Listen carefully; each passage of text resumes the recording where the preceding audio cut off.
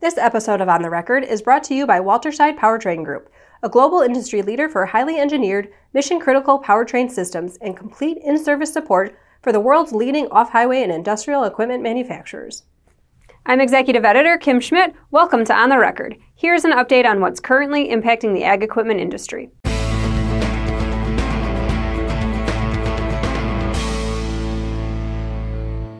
The ag industry in North America has been in the economic doldrums for more than half a decade. Confronted by low commodity prices and high inventories, farmers, equipment dealers, and manufacturers have found little to cheer about since the ag boom ended in 2014. But this could be changing, according to industry analysts. They see the current ongoing wet weather trends and late planting as setting the stage for improving corn prices and farm equipment sales. Stephen Volkmann, analyst for Jefferies, upgraded his outlook for both AGCO and Deere from neutral to buy this past week. According to published reports, Volkmann believes shifting farm fundamentals support double-digit growth in North America and South America for 2020. While maintaining a conservative margin outlook, Volkmann sees further upside from potentially higher margins as volumes build. In a June 16th note to investors, Mig Dobre, analyst for R.W. Baird, upgraded his outlook for both Titan Machinery and Deere to outperform. In that note, Dobre says a rapid, meaningful shift is occurring in U.S. ag as extreme weather overshadows the trade war. Late planting has fueled an increase in corn prices, sharply breaking out of a 5-year range as persistent wetness has raised supply concerns, says Dobre. Prices seem poised to move higher. This helps farm economics, which should drive equipment demand. Ag Equipment Intelligence editors had the opportunity to visit with Dobre earlier this week. Here's what he had to say about the current trends in U.S. agriculture. You're right. This is a late plant, and it is unusual. And I think the right way to think about it is to maybe separate this issue into a couple of pieces. First and foremost is the plant itself and the impact that that's going to have on yields. A lot of our work, we've looked at prior periods that were similar to what we've seen in 2019. Some of you that have been around a while probably know the periods I'm referring to here. We're talking about 1983, 1985. The mid-90s as well saw a pretty difficult planting year as well.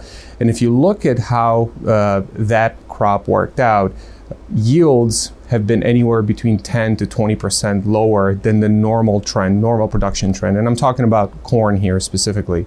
As everyone knows, pressure on yields means pressure on production, particularly in a year in which planted acres are probably going to be lower than expected. That itself carries to corn prices, to average farm prices, and it carries itself to ending stocks as well. This matters not only because it will end up supporting the corn price in 2019, but lower ending stocks will have an effect essentially supporting prices into early 2020 or potentially all the way through the 2020 harvest. As we see it, every 1% reduction in yields and production will result in roughly 2.5% higher corn prices. This is farm average corn prices. Again, if you look at history, what you see is that from current USDA estimates, we could still be looking at 10 to 15% downside in yields, which would mean that we could be seeing average farm prices potentially 30% higher than what the USDA currently estimates. Now, lastly, the way that all of this plays into machinery demand has a tendency to lag changes in corn prices by roughly a year. Higher corn prices in 2019 likely means higher machinery demand in 2020. And when you think about the magnitude for demand change, remember that not only are we talking about higher corn prices, but we're also talking about a replacement demand cycle that is vibrant. Many of you in the business know exactly what I'm talking about. Those two factors combined could shape up to be a very, very strong 2020. So we wish you the best of luck. You can read more on Dobre's outlook for farm equipment sales on the Ag Equipment Intelligence website. This week's dealers on the move include Agriservice and JLD LaGouche. AGCO dealer Agriservice recently merged its Altopia and Pasco, Washington locations in order to provide a state-of-the-art service department. Operations will continue out of the Pasco site, which is 12 miles from the Altopia store. JLD LaGouche, a Canadian John Deere dealership, has acquired Transdiff and JDH, two Peterbilt dealers. Between them, Transdiff and JDH have 180 employees, 5 locations, and 55 service bays across the 5 Canadian territories. Now here's Jack Zemlicka with the latest from the Technology Corner.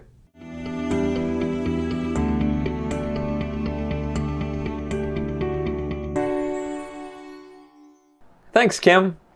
Strip-till farmers have typically been among the most progressive adopters of precision technology, embracing tools including variable rate seeding, implement guidance, and unmanned aerial vehicles.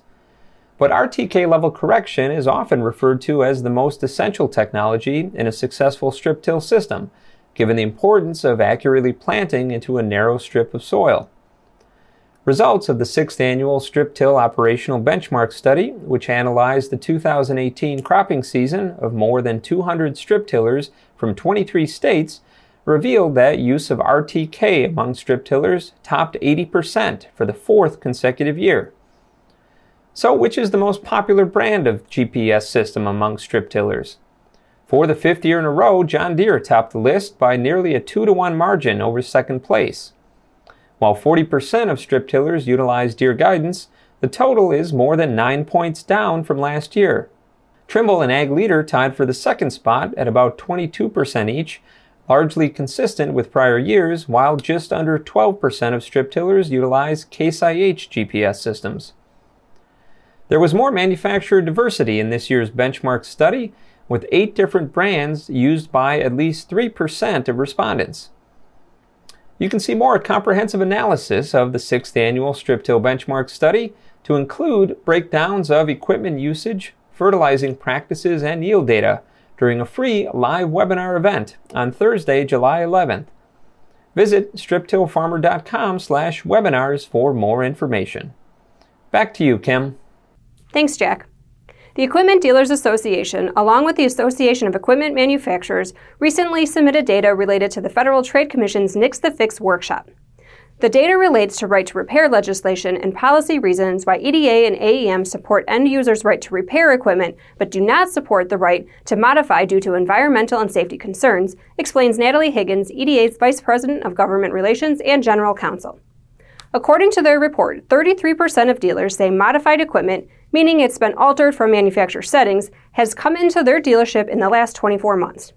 This includes engine tuning or chipping, changes to hydraulic systems, or safety mechanisms. Some dealers reported as much as 50% of the equipment brought into their dealerships for service has been modified or altered. The FTC has invited EDA to participate in the workshop. Higgins says at this point they do not know what other organizations or industries will be participating in the workshop. In addition, she adds that the FTC has been vague in what the intended purpose of the workshop is. According to the FTC website, the workshop will focus on how manufacturers may limit repairs by consumers and repair shops, and whether those limitations affect consumer protection, including consumers' rights under the Magnuson-Moss Warranty Act. The workshop will discuss some of the issues that arise when a manufacturer restricts or makes it impossible for a consumer or independent repair shop to make product repairs, and whether such restrictions undercut the Warranties Act's protections. To date, right to repair has been a legislative issue on the state level, but with the FTC's involvement, there's potential for it to become a federal issue. The FTC workshop will take place in July. Ag Equipment Intelligence's June 2019 Dealer Sentiments Report showed declining optimism in the Canadian market, including flat sales and rising new equipment prices. Dealers said that steel surcharges and volatile weather patterns were contributing factors of economic downturn. According to the May unit sales report from the Association of Equipment Manufacturers, year-to-date combine sales are down 7.4%. High horsepower tractor sales are down 21.1%, and four-wheel drive tractor sales are down 33.3%. Trochel Motors' Landis Stankovic spoke further on the variety of issues weighing on Canadian market sentiment, including China's ban on the importation of canola seed, uncertainty from President Trump's international relations, and volatile moisture levels. I would say probably it's just a bunch of things coming together at the same time to create maybe a market where buyers are not buying if they don't have to. There was the moisture situation, which it looked quite dry in many parts of Canada for quite a lot of the early year. In our area and some of the other areas now, we're sitting really nicely. And then, of course, the whole trade disputes, most prominently the dispute with China over the extradition of the Huawei executive, which led to China imposing essentially some sanctions, such as banning the import of canola seed. And there's a lot of things that Donald Trump is doing to create maybe some uncertainty in terms of world trade. And I think that probably is having an impact on prices. But even if it's not, impacting prices in a huge way, it's certainly on the minds, I think, of farmers in terms of the uncertainties. Though some dealers responded to the survey saying they experienced increased demand and successfully lowered used inventory numbers, Stankiewicz noted the severity of the Canadian downturn varied by region, including Saskatchewan, which has been particularly suffering from dry weather. In 2016, California's then-Governor Jerry Brown signed into law a bill that authorized the increase of the state's minimum wage to $15 over the next several years. This is causing stress on farm equipment dealers in the state, particularly those who operate stores in other states as well. Ag Equipment Intelligence editors recently learned about the challenge. According to a letter the Far West Equipment Dealers Association sent to the director of the California Department of Industrial Relations, a particular issue with Section 9 of the Industrial Welfare Commission Wage Order No. 7 is that it establishes the rule that employers must provide and maintain those tools or equipment that are required by the employer or that are necessary to the performance of the job. The same Section 9 also sets forth an exception to the general rule and permits an employer to require that the employee provide hand tools and equipment customarily required by the trade or craft so long as the employee makes at least 2 times the minimum wage for each hour worked. With the new minimum wage, that would be at least $30 per hour. For reference, according to the 2017 Equipment Dealers Association Compensation and Benefits Survey, the average hourly wage for a top technician is $24.48.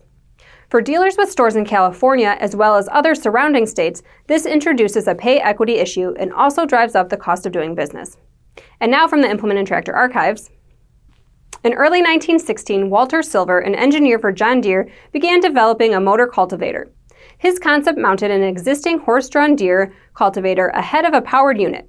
It was steered by turning a large horizontal wheel that pivoted the front half of the machine, an early form of articulation. Before long, Deere began testing the machine for other field jobs. In spring of that year, Farm Implement News published a story announcing Deere to make small tractor, saying in addition to cultivating row crops, it would do substantially all of the farm work ordinarily done by one team. The retail price will approximate the cost of a span of good horses. The trade name of the machine will be the John Deere One-Team Tractor, the article said. As always, we welcome your feedback. You can send comments and story suggestions to kschmidt@lessitermedia.com. Until next time, thanks for joining us.